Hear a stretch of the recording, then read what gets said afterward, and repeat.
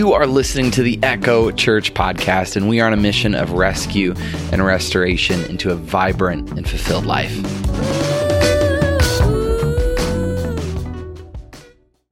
Well, good morning, Echo listeners. I am here today with Doug and Debbie, and we are going to have another conversation on trusting God, what that looks like to them as individuals and as a married couple. Welcome, Doug and Debbie. Good morning. Hello. Hello. So do we have like 1 million listeners to Yeah, the podcast? so many. We'll see. After today's conversation, I'm sure we will. We'll trend. Oh, yes. We'll see. So much. Yeah, so do one of you want to share kind of what trusting God means to you, or do you have a specific example or thought on it? I could go. Go for it. As an example, when you sent us the email to kind of talk about some of this stuff and share, one of the things that first prompted or came to mind of a spot where I needed to trust him was when our oldest first went to school, to college. And it wasn't that we were going to miss him or be homesick. Certainly there was that aspect, but it was this kind of more of, we want him to succeed and be successful on this next step of his journey. And all of our kids are different in different ways. And for him, it just really hit me hard that, boy, I want him to succeed. I want him to have that experience and to learn and to prepare him, to set him up for the next step into adulthood. And I really needed to just step back and say, okay, Lord, I'm turning him over once again to you, to let you protect him, guide him, encourage him, and give him the wisdom as he goes through this next step of growing and maturing. And it was really hard at first, but putting that trust in him was a comfort for me, and I think for you too, Debbie. I mean, I don't know if you remember when we went through that. I remember. I definitely remember for you being surprised how you expressed that, since I'm more of the outwardly emotive person. And I think it's the element when I think of the times when we have, as a couple, but and individually, of where trust comes into play, is so easily we go through our day-to-day and big things on our own abilities. If it's intellect or insight or experience or care and concern, but there are places in life where we can't impact in the day-to-day, and certainly sending off your first, not your only, but sending someone to a space where you're not there to see, you're not necessarily there to be of the influence you used to be, and having just to let go and trust that piece. Definitely. And also realizing that in that, not even being there, things may not go the way you would wish for. And how do you care and love and support in the midst of, if there's disappointment or disagreement? I think that's been for me where trust has always been tested the most, is in a relationship sense. Our own children, I think of dynamics we've dealt with in the past, and then even the last year with the pandemic. It wasn't so much the pandemic itself, it was circumstances that were all relationship based, that I saw things disintegrating every direction I turned my head, and none of them I had the ability to control. And trusting the Lord, I knew would see me through, but what was going to be the other side of it, and letting go, because again, I couldn't do it. I think that's been a big part of trust. Yeah. And then to close the loop, when you turn that trust over to him, and then you watch and participate in the steps and decisions that, in this case, our son made, and the people that the Lord put in his path along that way, it's like, oh, yeah. It was very much an encouragement, I think, for us to see, the Lord move in that way.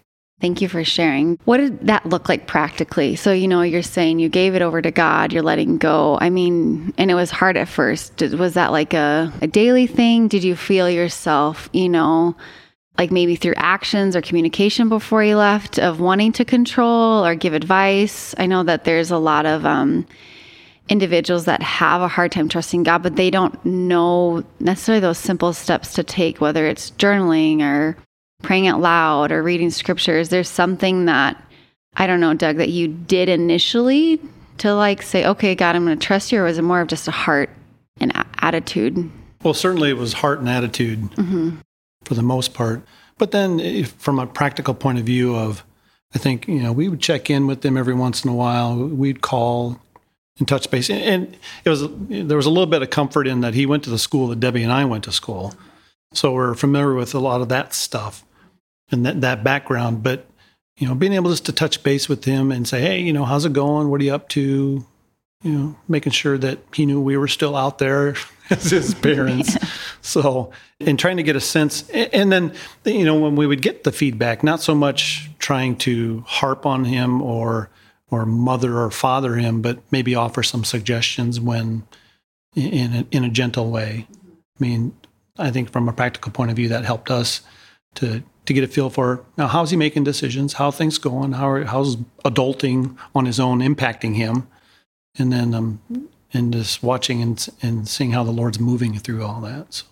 For me, the practical walk also is, if I look at it at the relationship level, so what I always call the lateral or the earth on earth is staying connected in relationship, but also being willing to change, allow the relationship to change. And I think this can apply to if you're a parent sending off a young adult into the world, but it also applies to changing relationships if it's with family or friendships, is always allowing space for something to change and finding the way to still stay connected. And that isn't always easy. I think in the business, we get into our routines. So that's the practical part, I guess, is being available, like Doug said. But then how I walked that out, that newness, also for me is taking it to the Lord. For me, it tends to be in singing and worship that the lyrics, it could be a hymn, it could be a contemporary worship or anything else, but the lyrics become my way of communicating what my heart is struggling with. And so I will latch onto that or certain scriptures. And then when I maybe just need to vent, and writing for me, like just write what's going through my heart and my mind. That is one way that I walk out the struggle. I'm not like a regular journaler, so it's in fits and starts, but it soothes my spirit when I settle and do that as I've worked through those trust walks. Yeah, I really like that. I love what you both have said in that sense of we don't like change as individuals. And I've never honestly ever thought of that, of like allowing something to change so there is room for the relationship to stay connected. Because often people just walk away or they just get frustrated or ask, okay, God, why is this different? It's uncomfortable, so I'm just going to move on. And then there's this broken relationship, which God wants relationships to be restored. So then like merging this into a tithing conversation on financing. Money. Yes, money. The big M. Yeah, like that is difficult when people's finances change. They have a really hard time with that. And yeah, I think exactly what you just said of like, okay, God, you're calling me to give above and beyond and give generously, but that's going to really eat into maybe my ability to buy or get or, obtain something that I may want. I know you both, before we started the conversation, mentioned that you've had a history and you were raised in an environment where tithing was a part of your culture. Could you give a little bit of background to that for us? In my case, I grew up in a household where we were regular churchgoers. And my mom was the one who wrote the checks for things. And I would remember at various times just the comment of, oh, I need to get money sent to the church. And it wasn't said with a voice of like, I don't know, frustration, irritation. It was, this is what we do.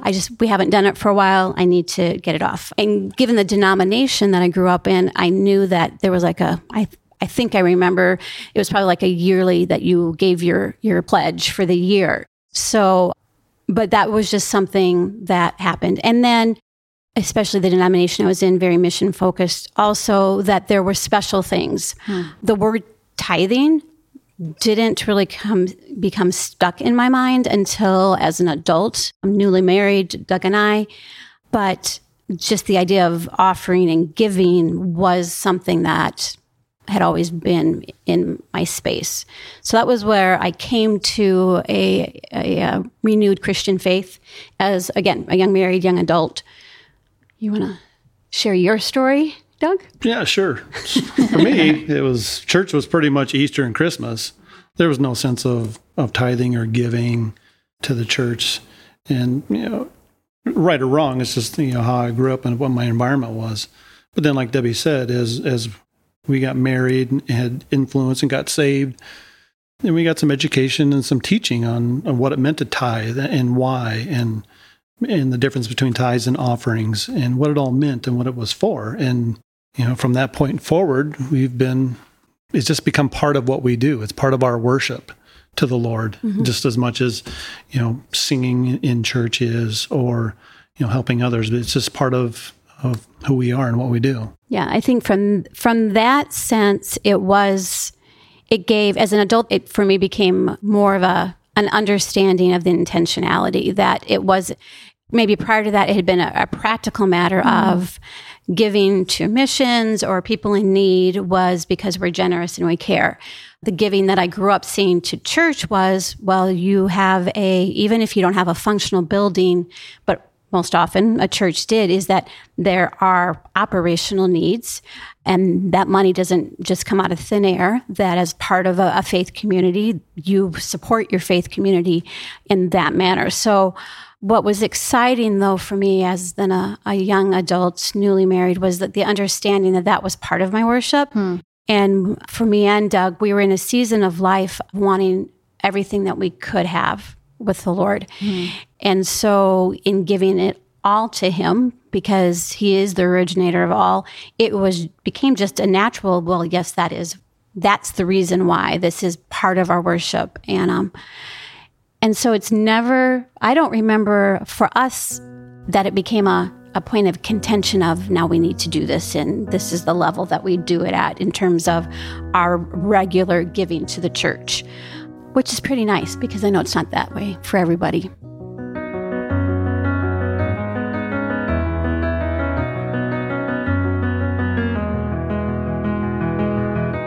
You're newly married, you meet the Lord, and then also you think of newly married couples, there's discourse and like finances and communication are two of the top things. So that love for the Lord, do you feel like that's the biggest drive that kept you both on that same page as a married couple, and then, continuing on to teach your children when you did have them?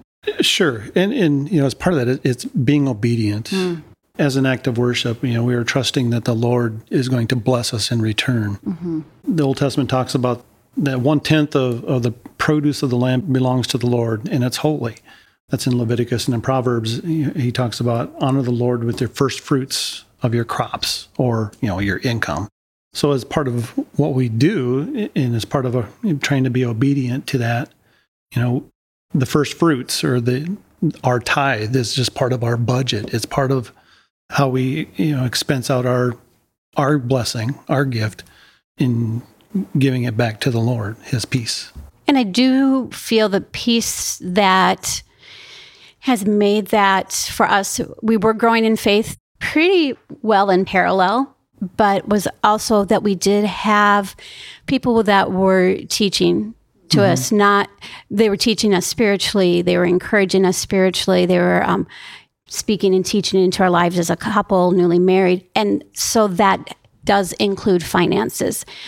And part of that was early on then, like Doug mentioned, it's been a part of our budget, is that as we made financial decisions, the first decision always was our tithe, our regular monthly giving, was the first thing. And so, the bank may say we qualify for this size of a mortgage, or to our folks out there that sell cars, you can afford this much of a car payment. But the reality is that could diminish my ability for not just our tithe, but definitely that's where we start. when we look at things financially. And I do believe that is a part of what's created a little less stress in that space for us, is we start from there and then we decide, okay, how much do we want to spend on our housing? How much do we want to spend on our transportation? Yeah, what's left over? What's left over is those other spaces, but we start with what we want to worship the Lord with. And now it's such a natural piece in that brain. And I remember at times, I could look at family members who didn't live that way, and they're taking these amazing vacations every year, and their homes and their cars, and not a little bit, at times, not in the way God would say, well, in my mind, I'd say, well, they don't tithe. So of course they have this much money to do X, Y, Z. That's not why we give. Doug talks about what the scriptures from the Old Testament say. And the Lord does talk about in blessing us, but that's not the reason we give either, is to achieve the blessing. That is the overflow of being obedient, as I look at it, it's a part of being a kingdom of God. So we can reap in that. But he also doesn't want us to give with pride or a look at me. I'm a faithful tither, and it's not that my monthly tithe or whatever that periodic time is. It could be once a year, it could be every 6 months, but it's not my dollar amount is larger than the person in the seat next to me. That's between us and the Lord. That's right. It's the heart that we bring to it, and I think that's so freeing. Is that aspect of it? Yeah, given with a cheerful heart it's such a blessing. It really is. I mean, when you give your tithe to the church, and then you see how it gets used and how it impacts other people. I mean, if you think about, most recently, with some of the stories that came out of the latest baptism, it's like, wow. Or if you're in a table community in a small group and people open their heart and start to share about challenges that they're going through.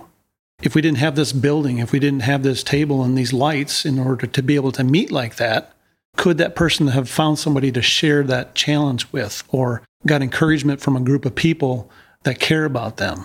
Would we have been able to meet if we didn't have the lights in the building and the roof? So being able to, it's about being able to provide things for this community to impact people. And that's why I think what really jazzes us is, when we see how our offerings and how our tithes are able to impact people. That's the blessing. Yeah, I really love all of that, and just that fact that, you're bringing it all back to God and trusting Him, and this heart, and you're supporting the local church and missions, but not just looking at the church of like, well, they have enough already, why should I give? Or, you hear all kinds of stories. Well, look at so-and-so has, and they're wearing on stage.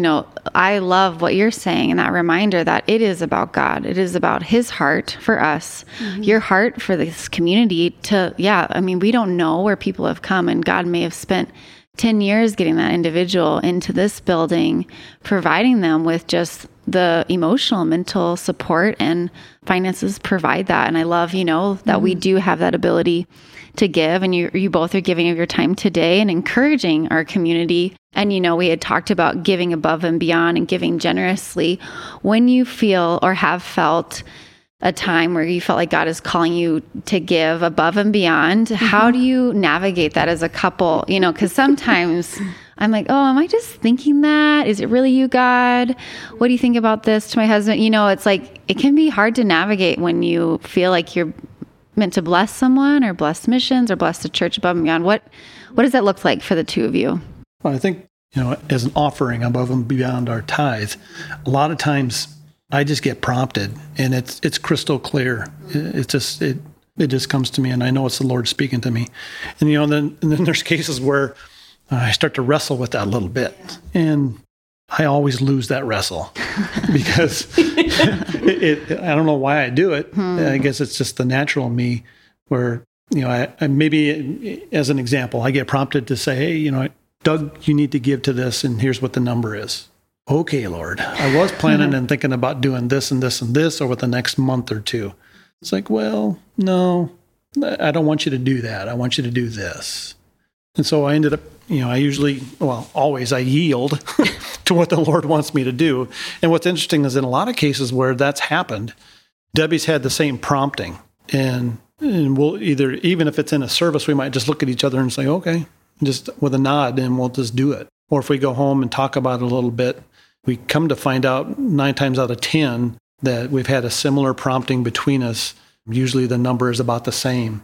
And so it's never really been a point of contention. It's more like, okay, we're being obedient to what we're being told to do. And it's always worked out. And those things have been both in the church, they've been outside the church. Right. It doesn't just happen, in a worship service on a Sunday or, some other corporate gathering. It truly can be within or outside the walls of the church per se. Yeah, I mean, we've given to some folks in college that, they didn't come from a background where they had a lot of money, but they needed a little bit of help. And we were able to bless them that way. And that's cool, because then and when you do it when it's in a time frame where you can kind of see how that impacts that person over time, it's like, wow, thank you, Lord, for letting me be a part of that. Yeah, I mean, it is interesting. It tends to be like this. I appreciate Pastor Andy's teachings on the Holy Spirit earlier this fall into summer, because definitely for both Doug and I, it is just this, not nagging isn't the right word. And sometimes for me, it is a quickening, just this feeling like a nervousness in the heart, or just like, yeah, this needs to happen. And one of the things that I do think is important, because you mentioned this, Catherine, is just speaking it out, being ready to share with, in our case, my husband, that, hey, I think we need to support this. If anything, if he's wrangling with the Lord or the Holy Spirit to, I don't necessarily know that, but that's part of the process for us to be obedient is to speak it out. And then, like Doug said, for me, I think about the aspect of giving generously and going beyond is I can't be everything. We can't be everything to everybody.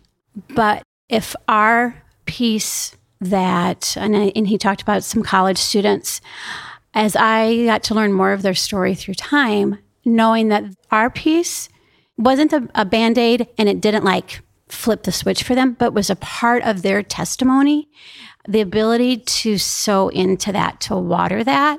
And that can happen to my neighbor next door or across the street. It's like what maybe seems so little to me. And that doesn't mean that we sometimes aren't called to give, you hear this churchese term, to give sacrificially. But it's with a bigger purpose, and that always, to me, has been a huge motivator. I'm not here on the earth for my own needs. I'm a 2, Enneagram 2, of I want to give in and make a difference for whoever I can. My time is definitely one of those ways. It's valuable to me to do that, but to get to do that with our finances also is, we do get jazzed, like Doug said.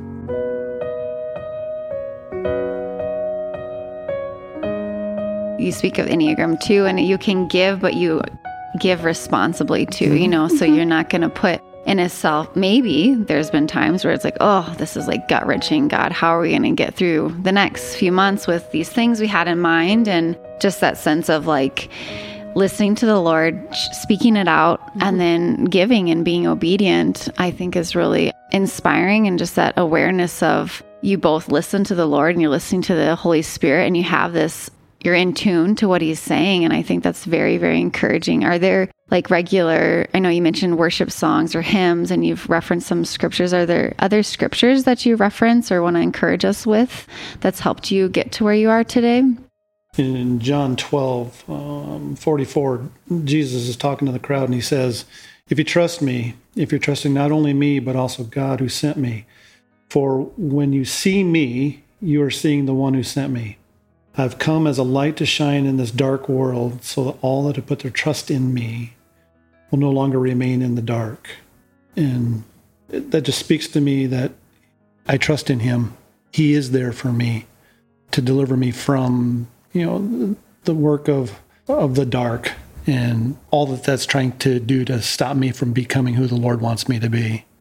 I think when it comes to the scriptures, I'm always challenging myself to not cherry pick out of context. So there's ones that you frequently hear quoted, and I think there's a larger teaching that can go behind that around those that makes me hesitant to like just say this or this one. Mm-hmm. But if you take a look, like in 2 Corinthians 9, verse 10, now he who supplies seed to the sower and bread for food will also supply and increase your store of seed and will enlarge the harvest of your righteousness. You know, we don't give to be better or more righteous than others. Mm-hmm. We give to be obedient and close to the Lord. But he is the one who has supplied for our lives. Mm. And so if he has supplied for us, why would I not then in turn want to sow that back out? You know, it comes down from him, but then it's not to just rest in our lives. It's to go back out again. And so that has to do with, you know, certainly our finances, but in relationships. And sometimes I get nervous when the reality is we've lived a pretty solid life in terms of some of the struggles that you see others experience, if it be finances and health. And, you know, certainly we've had our share of things. It's easy for me to say, but others have had more challenging circumstances. Does that mean they have been any less faithful to the Lord? No.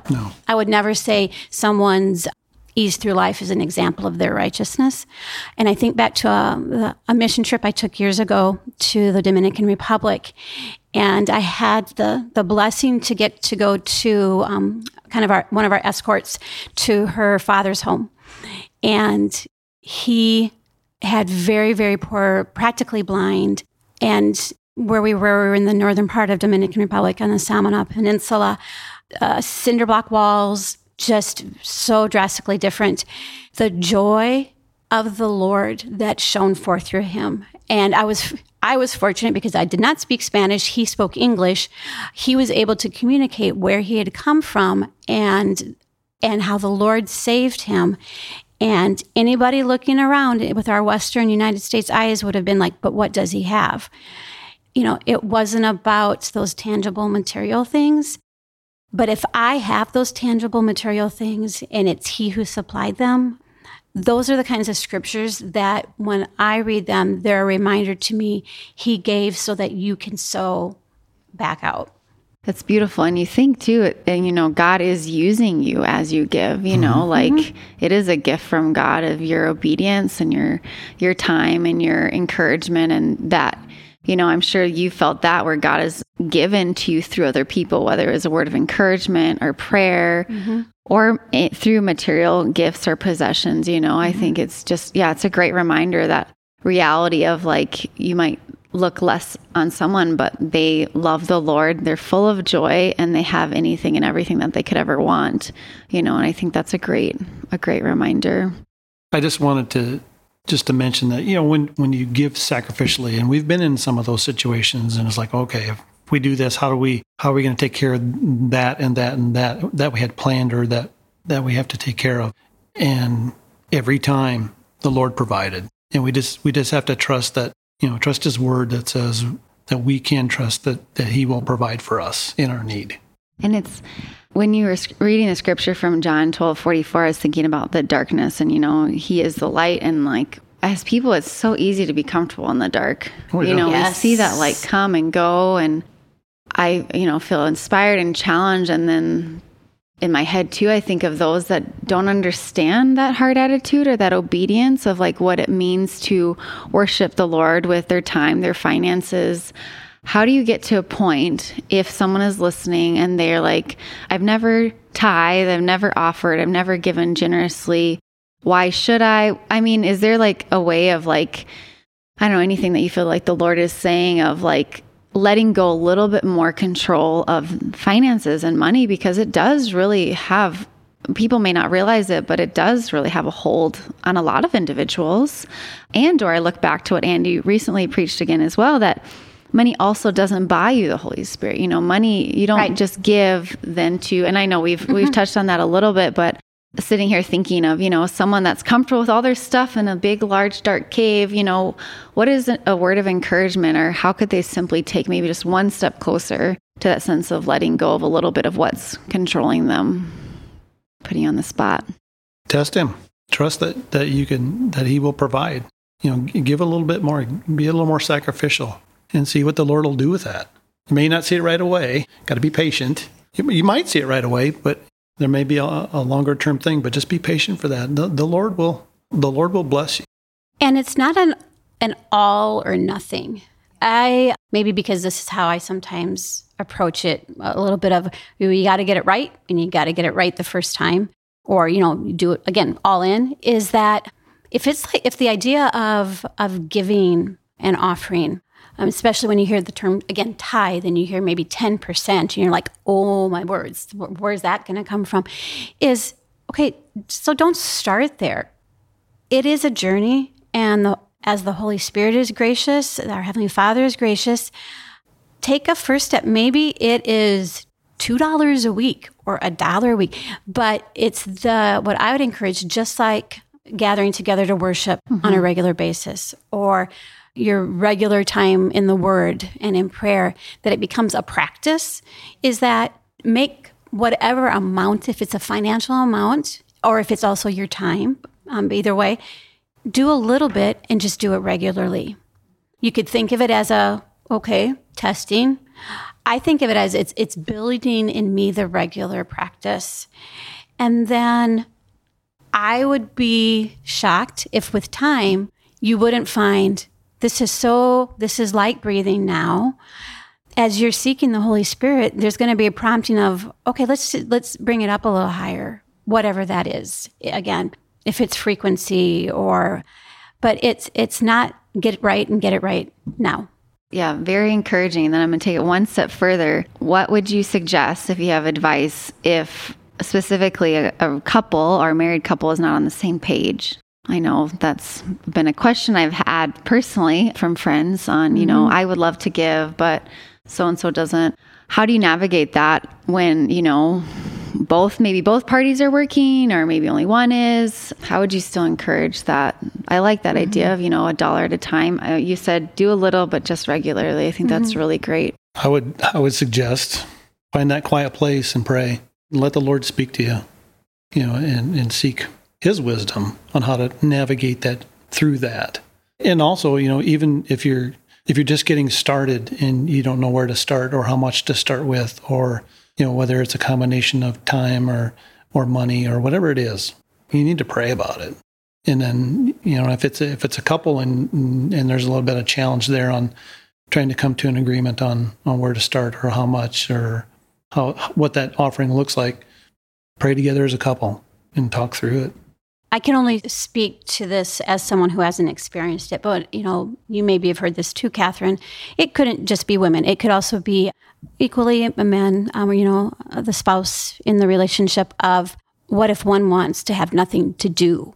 Either they are not participating in church life with you.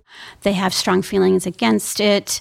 I want a practical is start with what you do have control of. Is it that you go for a daily or a weekly Starbucks mocha, Caribou, whatever?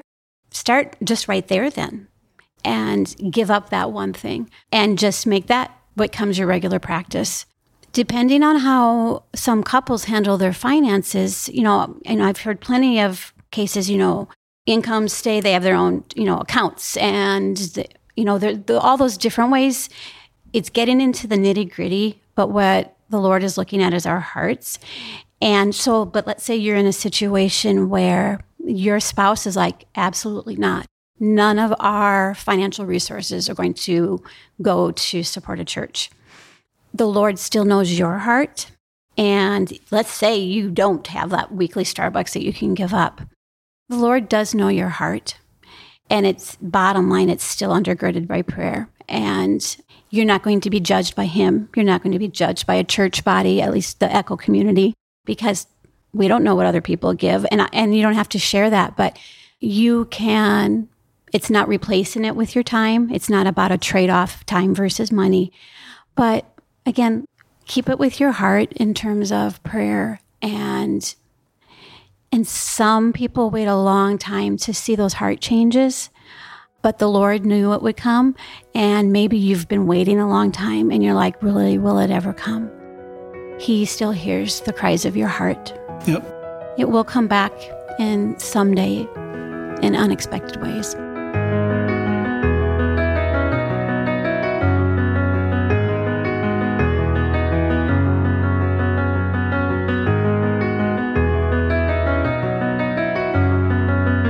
This is a practical one. We've a parent of 3 adult children now, but I was telling our daughter this morning on the way here that what we were doing. And it blessed me so much to hear her say, thank you for the example that you and Dad were. She knew that we tithed. It's not that we talk about finances a ton. I feel like in front of the kids as they were growing, but it was a part of our worship. So it was just a communicated, this is what we do. And she has carried that forward into her adult life. Our son and daughter-in-law, that's a part of their adult life. And, I think about conversations I've had with others outside, maybe not as many, but I still remember a conversation with a sister who tithing's not a part of their life.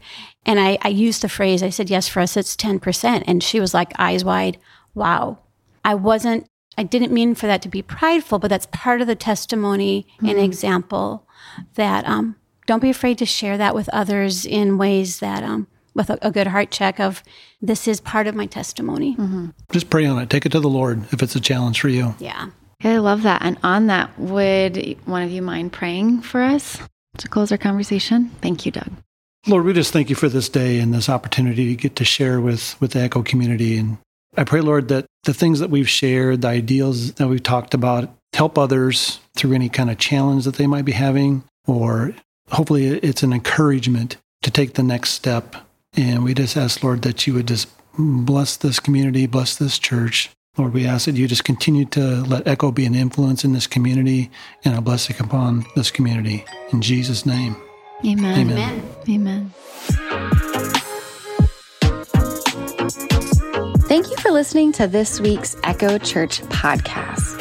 If you'd like prayer, have questions about the church, or would like to be a part of the team, please let us know. Feel free to email us at hey@wearetheecho.church. We look forward to hearing from you.